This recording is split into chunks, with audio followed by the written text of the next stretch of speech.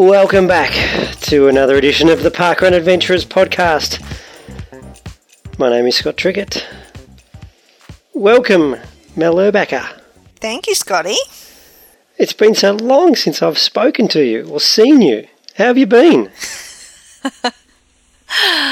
I've been much better actually since I saw you last. Well, that's good to hear. Because you were in a bit of pain when I saw you over the weekend. We spent parkrun morning together this week, which was exciting for me. Well, we ran in the same location. I wouldn't say we spent it together on account of you were going for a PB and I was just going to try and get my sorry behind around the course. Hell, Mel, without making the volunteers wait for 5 hours. You're just focusing on the run. Parkrun's so much more than the run. We chatted beforehand, we went out for coffee afterwards. I look at it as we spent most of Saturday morning together. Okay, fair enough. And it was a good morning.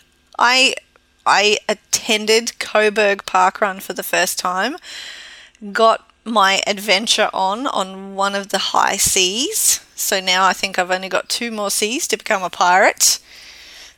Pretty exciting. Yeah. Do you agree with my judgment that I've officially put it in my top 3? It was spectacular. Really, really beautiful course. I can see why you've got it in your top 3 because it has no fewer than 3 bridges that you cross, as well as just being stunningly set amongst beautiful nature and water, and it's got everything that you want in a parkrun. It was shady and it was undulating and it was windy and just something different to look at the entire time. So gorgeous course and very friendly volunteers, which of course pretty much everywhere you go they're very friendly volunteers, but these guys were no exception. Yeah, and it's got that the numbers are quite small, they're not at 100, so it does have that really friendly I know everybody feel about it. There's no queue. It was very intimate, yes. And I did like my top 100 finish, even though it took me an hour 12 to get around the course. Yeah, I got a top 10 finish, which was very exciting Show for me. off. It doesn't happen very often anymore. And did you get the PB that you were aiming for? I got a Coburg PB, which I've got to admit I was pretty happy with. I had my mate along who agreed to pace me. Now, in the back of my mind, I was going for my all-time parkrun PB, but I did tell him I wanted a Coburg PB, and I told him the time, and we actually ran exactly the time, so I'm pretty chuffed with that. But I've got this thing at the moment, and it's ironic that I've got a little bit of vertigo. I've got a little bit of vertigo going on, and it seems to trigger when I run over bridges. Oh, no. Yeah, It's like your kryptonite. It is a bit. So there's a big bridge at Coburg, and coming back, we hit the bridge, and I start to feel all dizzy, and I have this desire to throw up, and it just ruined my time because I had to slow down to make sure that I didn't throw up. But how's the irony that the man who loves bridges gets sick when he runs over bridges? Yeah. I'm glad you can laugh about it. I'm laughing with you, okay, Scotty. You might not realise you're laughing, but you are on the inside. No, I am laughing because it's funny. What you might need to do next time you bring a pacer is actually tell them the pace that you want to do. If you've got this in the back of my mind pace, unless they've got ESP, they're not going to know what that is. So they're just going to help you get what you actually tell them to get. So what was the difference between your previous and your now Coburg PB? Like, what was the time difference that you ended up taking off? That's a good question. I don't know. A couple of minutes, maybe a minute. Oh, wow, that's huge. I don't know. I just wanted a good Coburg time because Coburg, it's a pretty tough course. There are some hills in it, and absolutely that tends to slow me down a bit. So if I'd got my PB at Coburg, I would have been super chuffed. but I've missed it by about 18 seconds or something like that. You mean if you got your overall PB, your overall parkrun PB? Because you did get your Coburg PB. I did. Yes. So that's good. And you got... Congratulate yourself on that. Yeah. Did you get a PW? I don't think so. Okay. Well, good on you for that. Yeah. It was a PB for the Coburg course. Yeah. Yeah. And the only way is up for me when I go back to Coburg. Well, presumably. I could have another shocker of a day, but next time I won't be 6 months pregnant and having glute issues. You're glad you did it, though. You're glad you soldiered on and pushed through it. And it wasn't a fast time, and the tail runner was fantastic. She was a lovely, lovely tail runner, and I also had the pleasure of Ivona and Kasha's company, so can't argue about the company that I got to spend the morning with. No, it was a lovely... It was great because, the tail runner, Catherine, she is a local, and so she was able to give us all sorts of local knowledge about the event, and she's an avid volunteer as well. And she'd already been for a run before she started, so she was quite happy to mosey along at our pace, which was great. Yep. So a good morning was had. Absolutely. Coburg Parkrun. And nice to stretch my legs and have a Victorian adventure again. It's been a year since I've been down your way. Yep. And we turned on the weather for you, which was lovely.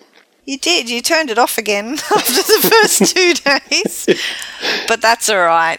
We don't need good weather to eat our way around Melbourne, and that's pretty much what we did the rest of the weekend. So how long before you moved down? That depends on how long it takes Adam to work off the 3 croissants he ate this morning. He still wasn't properly hungry by dinner time. But we got I utilised the Parkrun Tourism AU Facebook group for a little bit of information about the local area and what we should go and see and do and things like that. And everybody was amazing with all their comments. And we probably knocked off, maybe not 50%, but a good portion of the recommendations for places to eat and things to do and things to see. So if anyone isn't a member of that group yet who listens to this podcast, I would highly recommend you join, because it's not just about sharing your parkrun adventures. It's about getting information from other people that are in those areas that you're going to go on adventures to. And everybody is so generous with their knowledge and so much better than doing the normal boring tourist stuff, you know? We got to go see fairy penguins at St Kilda, which a lot of the locals didn't even know were there, so it was very cool. Yeah, I must admit. Great weekend. We've been driving down to Phillip Island for years to take our daughter, who loves the penguins, and we went to St Kilda Pier, and they were everywhere. No crowds, didn't have to pay anything. It was great. They literally best kept secret. Walk in front of you, across you. Amazing. Yes, so it might take another couple of long weekends visits before I'm convinced to move down, and they probably need to be sunnier more consistently than 50% of the visit, because I do live on the Sunshine Coast, and that's pretty attractive. Yeah, well, we offer the contrast, so... And the food. Yeah. Give it a few more visits. I think Adam's already there, so just a few more and you'll be there.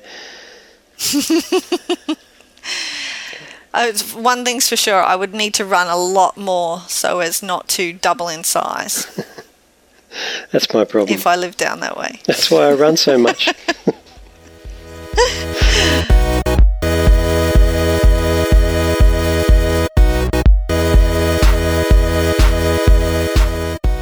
And back now for the second time on the couch with Coach Steve.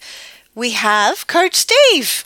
Welcome to the podcast. Thanks for having me back. Now, Coach, this is we want to talk to you today about some tips for injury prevention. Scotty and I both have some little niggles at the moment, and my niggles aren't actually originally from running, but they've, come from other things. So I'm keen to know about injury prevention because I had a very painful parkrun on Saturday, and it's all relating to my piriformis and, sciatic nerve and all those fun sorts of things. So what can you tell us about injury prevention for runners?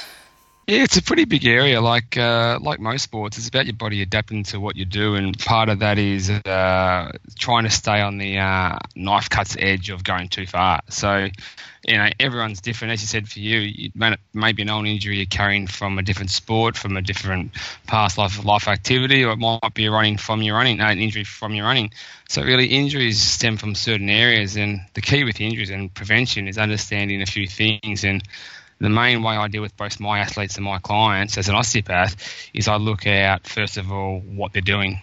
It's no coincidence that I see swimmers for shoulder problems and runners for leg problems. It's not because of their bodies, it's what they do to their body. So the first thing I look at is really what are they doing. And the second part is you might get an injury. It might be a knee, or it might be an ankle, or it might be a hip. But I don't just look at what the injury is. I look at what the cause is. And that's, I guess, where generally, as an osteopath, we may differ from a physio, a chiro, or a myotherapist. As an osteopath, we kind of look at things at a holistic point of view. We don't just try to treat the symptom, e.g. you might have knee pain. We try to look at the cause, what's actually causing that knee pain. And people often ask, what's the difference between a physio, chiro, osteo? Firstly, I'll tell you, I'm very biased in what I say because I'm an osteo. I love being an osteo, and I chose to be an osteo over the others. So this is always taken with a grain of salt. But the way I view most injuries is an osteo will view it as a whole point of view, not just what the symptom is, what the cause is. We use methods like the physios. We can use hands-on, soft tissue, that sort of stuff. We can give some exercises. I myself have got a sports science degree, so in terms of exercise, and that I'm very good at as well for my other degree. Whereas physio may also use ultrasound. A chiropractor does more adjustments. We've all heard of manipulations, whether it's the back, the neck, the hip, the ankle. As an osteopath, we can also do that. And then a massage, a myotherapist does a lot of massage and needling. From my point of view, as an osteo, I do a bit of what all of them do and combine it with a different theory. So with injuries, you've got to understand what the injury is, why it's there. And I guess once you understand why the injury is there, you can work on either preventing it from happening or managing it, if that kind of makes sense to you guys. It does. Steve, you're big on the drills and not so big on the stretching part to avoid injury. Am I right there? I'm big on the drills and I'm big on stretching at the right time. So in my first year as a sports scientist, we learnt that pretty much if you go out and do a 4K warm-up in Melbourne's winter and then you stop for 20 minutes to stretch, well, you're actually cooling down. They've also done research in stretching, after you've stretched for a period of time, there's actually a small time where your actual muscles being stretched and it's actually at a weakened point. So that's why I'm more with active stretching and active warm-up as opposed to static where you sit down and stretch. And drills are a beautiful way to actually do two things. Prepare the body for the event by warming it up and getting you through the full motion, but also does it in warming up, stretching the muscles in those things as well. So just to clarify, what exactly is a drill? Yeah, that's an excellent point. So drills are, you often see athletes before their event, they'll go for a little warm, they'll come back, and they often do drills that work out like maybe like high knees, heel flicks. There's all like they call the A step, the B step. There's different drills, and probably half of them work on your actual technique of running. So it takes your legs through the biomechanics of the actual movement of running. And the other half actually work at range. So things will actually loosen your hips up, loosen your knees, loosen your feet up. So, yeah, drills either working through the range of motion of your joints to prepare them for the activity you're about to do, e.g. run, or it's also there to actually get the muscle getting faster and quicker so it's ready to handle the load when you take off at 100%, and so you don't just go from 0 to 100 without tearing anything. So is that the same as what you would call dynamic stretching? So dynamic stretching can relate to that in a way, but it's not exactly that. So dynamic stretching is just going through some movements, and I guess that's probably the more basic form of some drills and active stretching, which is what dynamic stretching is. So it's kind of almost like your more basic, simple forms, and it's depending on the athlete, the event, as to what you go through it. An example is a marathoner doesn't need to be quite as sharp and springy before their marathon as a 100-metre sprinter before their race. So you often see sprinters in the short events doing a lot more. They might start off with these dynamic stretches and get to a lot more explosive sort of drills and build up that way, whereas generally the longer the distance, you can just go through some ranges and some gentle, more dynamic stuff, if that makes sense again. It does. The drills sound to me like muscles ready to go twang in the wrong way if you don't know how to do them. You're spot on there. And there's so many different drills too. It's there's just so many different drills. It depends, what sort of athlete you are, what movements do you need to throw your hips up, your knees. Is it a biomechanical pattern you're trying to teach your body? So doing drills are great if you know how to do them properly. It's like most things. Think of jumping in a pool to go for a swim. If you just jump in the pool and start moving your arms and legs, it doesn't mean you're going to go anywhere quick. So technique's really important, so you can actually be not just efficient in what you do, but you also reduce the chance of injuring yourself. So yeah, drills are very important to go through, and there's a lot of examples of drills on YouTube that a lot of coaches put up, and they're really good just to watch them and then see how it goes. The only problem with that is you watch someone do drills that's very good at them, they look easy. The problem is they're not easy. So, yeah, you got to get someone to show you and take you through it, and you just build up each week and get better out of it, I guess. And, a lot of kids start with doing them when they're little, like a little aths, or they might start when they're at high school. So once I've done them for 5 years, they're just beautiful to watch. So we're talking to runners.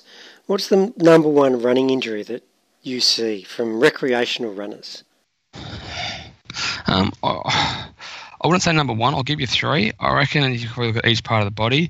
Often the calf. So you might look at an Achilles calf injury. They seem to grab a lot of runners, especially guys in their 40s, late 30s. They come back and do a calf. So a calf's a pretty common one. Another one's we've often heard is runner's knee, and that's got to do with the quads and imbalance through the knee and loading. And the third one's probably to do with your hips and your glutes. So I reckon if you picked out the most common one, I'd pick out one for each joint, and it'd be the ankle joints more the Achilles, the calf, the knees more what we call the runner's knee, and then the glutes sort of piriformis injuries, probably the one for the hips.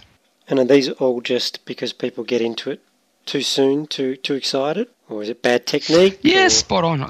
I reckon there's probably about 4 or 5 or 6 or 10 different reasons why people can get these sorts of injuries. So an example is poor running technique. An example is wearing the wrong shoes, doing too much running, whether that's in duration, doing too many kilometres too soon, or intensity. All of a sudden you start running too hard too soon. Another example is overload. You've just done too much. So don't get actually injured during the running, but it's fatigue. So when you start to fatigue, you biomechanically start to change the way you run, and that also sets you up for a lot of these problems. So really anywhere from training to your own conditioning to environments to footwear, all these different little things can add up to little injuries. Okay, so let's focus on me for a minute here because why not use my podcast to get some personal advice? So my piriformis issue, it's caused not by running, it's caused by other complications of pregnancy and sleeping and things like that. Also, I'm told. It's already happened. I'm in pain now. What can I do to ease off on the pain so that I can actually keep moving and not do park runs that take 2 hours? Perfect. So there's a lot of things you've got to weigh up there. When you've just said how it's come from pregnancy and that, if it was simple as that, then every lady that got pregnant would have the same problem. So there's obviously another element to it than just simply being pregnant. Might be conditioning, might be training. So with piriformis, what you want to be doing is there's a spiky ball. Yep. I got a lot of my athletes to use a spiky ball against the wall to self-massage through the glutes and the piriformis. It's the same thing as going to get a massage from someone else, but the best thing about it is you can do it whenever you want. You come home for a run, You don't need to go book in for a massage. You've got your spiky ball. So I use the spiky ball first of all to help loosen the muscles, the piriformis, the glutes, get around towards the TFL, the hip flexors. So you really loosen not just the piriformis, but the muscles around the area. So the spiky ball is really good for that. Then you can get on the foam roller and do it through your quads. And the quads really help free that up there. A lot of people use the foam roller for the ITB, which connects into the piriformis and the glutes, which run through the area. So again, I wouldn't foam roller the ITB. I just use the spiky ball through the glutes and the TFL and the piriformis, foam roller through the quad. That's the first thing I do. The last two things that I do is look at stretching, both the glutes and the quads, along with heat. If you get a lot of heat through your glutes and your lower back, they warm up like an elastic band and they start to stretch more. And I don't know if you might get a bit of what they call sciatic symptoms down through the back of your leg. And that often comes when the piriformis tightens up and pushes or compresses somewhere near the sciatic nerve. So if you loosen the whole area, that helps. The other part of getting your piriformis sorted out is looking at both your running technique, your gait, and also your strength through, obviously you've been pregnant, so you want to look out through your pelvic floor, your lower abs, your core. Make sure that's all balanced so when you're running, you're not collapsing through that piriformis side of your body and loading it up too much. Okay, I like the heat thing because I've been walking around with a heat pack and I literally sat on a train to parkrun for half an hour on Saturday morning with the heat pack freshly microwaved underneath my butt on the way there so that I could get through the morning, and it helped. So that's good. I'm glad that's working. I like all the stuff you're telling me because it's not very expensive to just, it looks a bit ridiculous if you're at work and you're leaning up against a post with a spiky ball and rubbing up and down, but I've got some very understanding workmates, so I'm sure they'll let me get away. It's the crazy pregnant ladies doing weird stuff again, so that all works. Yeah, it gets you back out there. And the key with all the advice I give, people are often looking for that one bit of advice. But with a lot of these injuries, like your piriformis or your runner's knee, it's 3 or 4 little things to help fix the problem. It's more of a puzzle. And if you're missing 1 or 2 pieces and do the other 2 well, it often doesn't work. And that's why I was saying the spiky ball along with the heat. And when you're sitting on the train going to work, you can quite easily do a piriformis stretch sitting there. It might look a bit weird, as you said, but at least you'll get out for a run and feel better. Exactly. Now, before we let you go, Steve, last time we had you on the podcast, were you a world champion? No, I wasn't a world champion. Now, are you a world champion now? Are you a world champion now? I am an aged world champion. So I won the Masters 35 to 39, 3,000 metres world champs at the indoors a couple of weeks ago. So I wouldn't classify myself a world champion. If you put the words aged world champion, I'd then probably consider yes. No, you're focusing on the detail too much, Steve. I'd be walking around saying world champion. And the connection I was trying to make is that we're partially responsible. Got to take credit for some things. In all seriousness, you ran on the indoor track. You won your event. How did it go? How did you find the experience of, firstly, the indoor track? Like one of the best things about parkrun is people go do it and enjoy it and just be part of running. That's why I went to the World Indoors, not because I wanted to win a medal. It's just about being a part of it, and I've never run on an indoor track before. The atmosphere is great. So for me, it was about the experience. Like people get up on 8 o'clock on a Saturday morning, it's about being a part of it and doing something for yourself. And for me, it was an amazing experience. I met a lot of great people out there. The race itself, I was against some really good Spanish guys, and it was very tactical. So the race itself was just, it was ideal, and I ran it to the best of my ability and won, fortunate enough. But like I said to everyone, it's more than the race. The race was itself brilliant, but everything around it was just great. And I was out there watching people in the 90 age group category do a 3,000 metre race. It's just phenomenal. Like if you want to get inspired, go watch some master races. And don't worry about the 35s, the 40 guys. Go watch the 70s or 80s or 90s. One of the Australian ladies ran the world record for the 73,000 metres in Lavinia. So for me, it was the experience, and I get inspired by things like that. I've got some great training partners that represent Australia and go to Rio, and that inspires me on one level, but this inspires me on a totally different level, which is just as worthy, I think. Yeah, how quickly does a 90-year-old get around 3,000 metres? Do you remember? Not that quick. Okay. When you look at it, it wasn't that quick. But if you look at the 70s, a couple in the 70 age group were actually moving pretty well. I was quite inspired by a few of the 70-year-olds thinking, I don't think I'll be going that quick when I'm 70. And as I said, they're probably going, for the 70-year-old guys are probably going 4:10 per K, maybe under 4-minute K pace. That's pretty impressive in my view. If you're at 75 running under 12 minutes or around 13 minutes for 3K, you're pretty good in my books. If you can do 3K when you're over 90, I think that's pretty damn good. A lot of them can't make it to their letterbox. Yeah, and that's it. And there was a couple of guys in their 70s doing pole vault. It's just insane. I'd be happy to be able to jump over a toy box at that age, let alone use a pole vault. They're just inspiring. Yeah, no doubt. So thanks, world champion parkrun adventure coach Steve Dinneen, for joining us this week.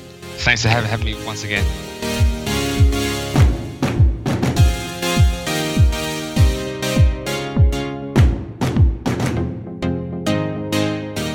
Now we're going to chat to a man who's literally just come in from a run.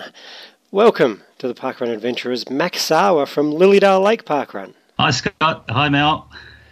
Now Mac, you like to run. Let's set the scene for the listeners. What's your longest run to date so far this year? We're just talking about this year. Just this year? Well, that would have been a couple of weekends ago. 198.5 kilometres in a 24-hour event. So you're one of those guys who can run for 24 hours straight. That's it. How did you get to that point? Let's start there. Let's talk about Mac, the ultra endurance runner, before we get on to Lillydale Lake Parkrun. How did you become an ultra runner?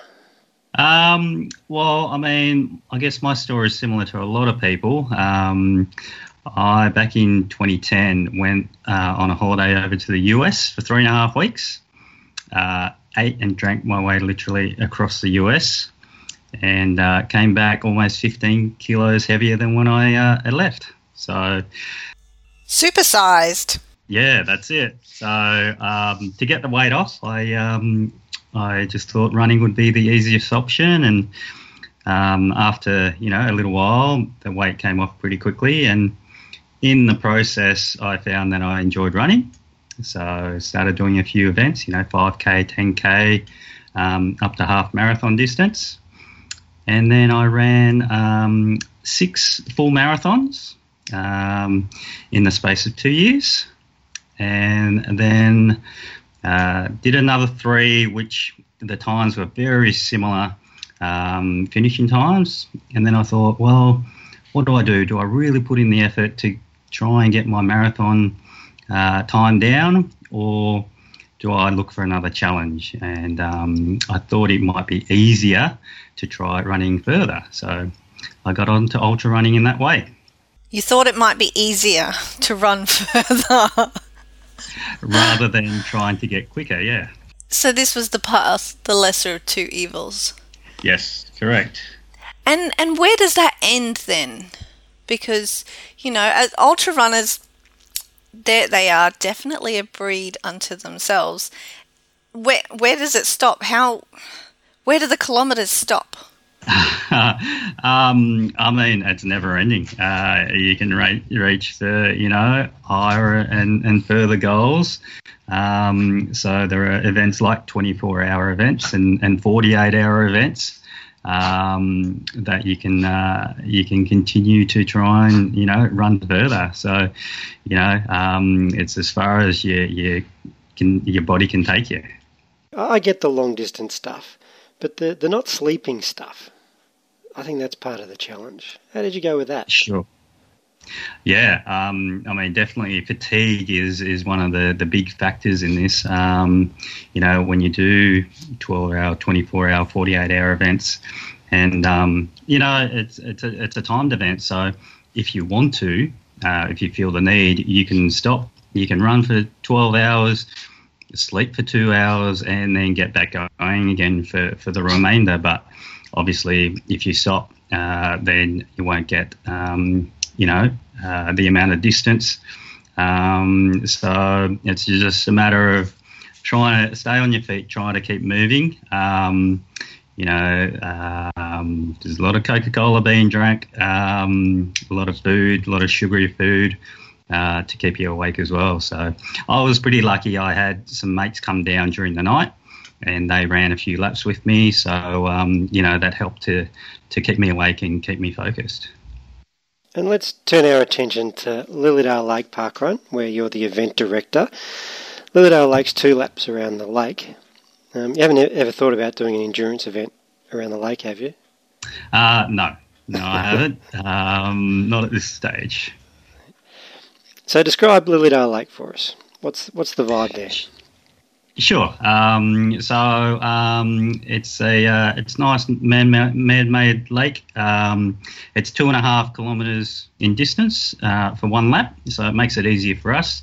2 laps. And lately we've had some construction going on part of the course, so we've had to alter it a little bit. But we're just about to they're just about to finish the construction on that.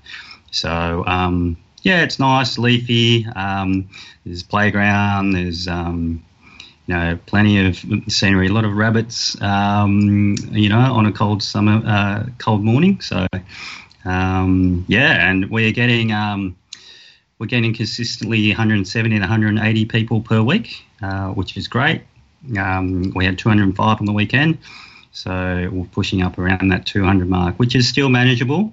Too much more, and we'd have to start putting on more volunteers. But it's a great community, great vibe. We get a lot of good feedback from adventurers saying they love our course and how friendly all of our runners are. So it's great. Mac, it sounds like you've been into this running caper for a little while. So obviously you were doing the much longer distances before parkrun came along for you. Would that be a correct assumption? Yeah, that's right. So what attracted you to parkrun in the first place then? Well, I came across it by accident. I used to run laps down at the lake while my wife did a PT session down there every Saturday morning. So I'd go along and I'd just run laps while she had her 1 hour session. And then one day I just saw a sign up saying parkrun starting here. So I went along to the launch, and I, in the past, I had basically done all of my training on my own. I saw this as something that I can incorporate into my training as a social run, meet some new people, meet some like-minded individuals, and so that's how it started. And I find I use parkrun a lot of the time as almost like a speed session, a quick 5K run, just to see where I'm at in my training. And, so that's been really good for that. And Mac, you've wanted to turn running into a career. That's correct, yeah. I've about 18 months ago, I quit my job of 13 years working at a desk job, and went and did a personal trainer course. And I've also done level 1 and level 2 in the Athletics Australia run coaching courses. So I'm in the process now of trying to get a run coaching business up and going. And what inspired you to do that? Did parkrun have any links? Yeah, for sure. I love watching everyone's progress at parkrun, and I just want to go. I have such a passion for running. I want to share that with as many people as I can and help people, improve and reach their goals, branch out, have their 5K parkrun, but try and reach for, their first 10K event or half marathon, and, help them towards that process. So it's aimed at pretty much anyone, irrespective of the level they're starting at? Definitely, yep. I'm still yet to work out the details, but things like couch to 5K, and, getting people from, being able to run, the full parkrun, and then reaching for goals beyond that. Now, you've got the anniversary coming up in a couple of weeks down at Lillydale. What is that, 3 years? You've been around for 3 years now? Yeah, so it'll be our 3rd anniversary, so looking forward to that one. What have you got planned? Have we got a theme this year? We do. We threw a few ideas around, but we came up with, being the 3rd birthday, we've gone with the 3rd letter of the alphabet, which is C, for those people who don't know. We're hoping to see a lot of people dressed up and make an effort, and hopefully break our attendance record, which was for our second anniversary of 258 people. So hopefully we can get close to that 300 mark. Well, good luck. Now, you weren't the founding event director. Our board member, Matt Fullerton, was, and I just wanted to say that so he could hear his name on the podcast. But thank you very much, Yeah, Mac. he'll be happy to. Yeah, he will. Do the groupies still show up? Do Matt's groupies still show up down at Lillydale? Yeah, occasionally. Yeah. When the weather's nice. Okay. They're fair weather groupies. Yeah, they are. But we've got Mac. Mac, thanks for joining the Parkrun Adventurers this week, and have fun in a couple of weeks at your anniversary. All right, thanks, Scott. Thanks, Mel.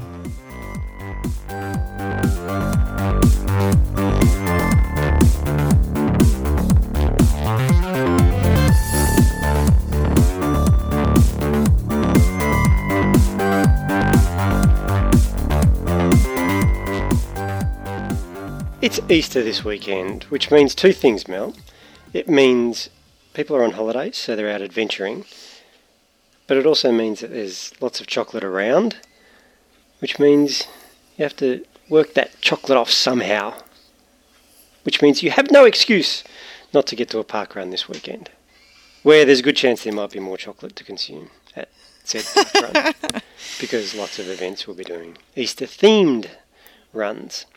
Maybe Cottesloe and Mackay, who are having their anniversary this weekend, have worked Easter into their theme. Who knows? We hope Mackay's up and going again this weekend. They were a little bit wet last weekend, weren't they? Yeah. But on that, good to see Hamilton Island and Ely Beach were back up and running last weekend. It was, and hopefully it won't be too much longer until the other Cyclone Debbie, etc. affected events actually get cleaned up and running again, which includes Lismore, who are having their third crack at trying to celebrate their first anniversary. Yep. Good luck, Lismore. We hope you get to celebrate this weekend. We have no launches. There were good reports coming out of Georgetown last week for Tasmania's fourth event. They got Everyone's good turnout. very excited. Yeah.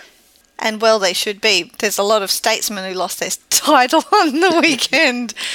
And there are a lot of people who are international statesmen, as in they're statesmen in Tasmania, but it is not their local area. And so there will be some over the strait trips so people can get their statesmanship back.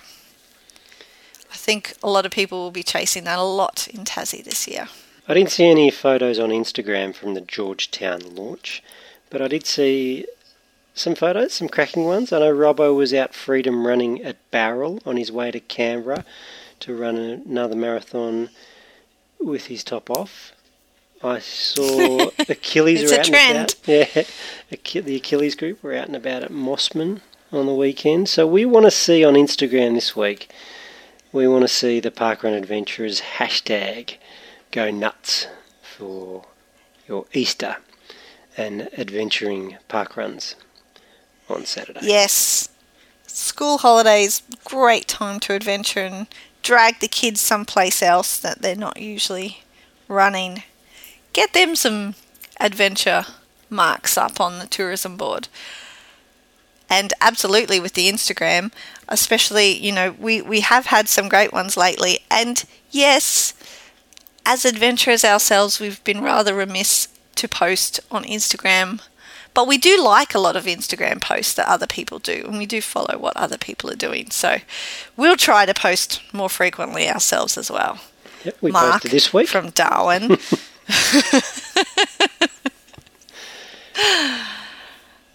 We did post this week. Okay, that's it for us, Mel. Short and sharp this week. Yes, a nice sweet one. One thing I didn't mention earlier is that in my trip and all the excitement of going to Melbourne, my cello streak got broken because I didn't travel with my cello and I did not have time to chase down cello stores to play under a ruse. So streak is broken, but a new one has to start.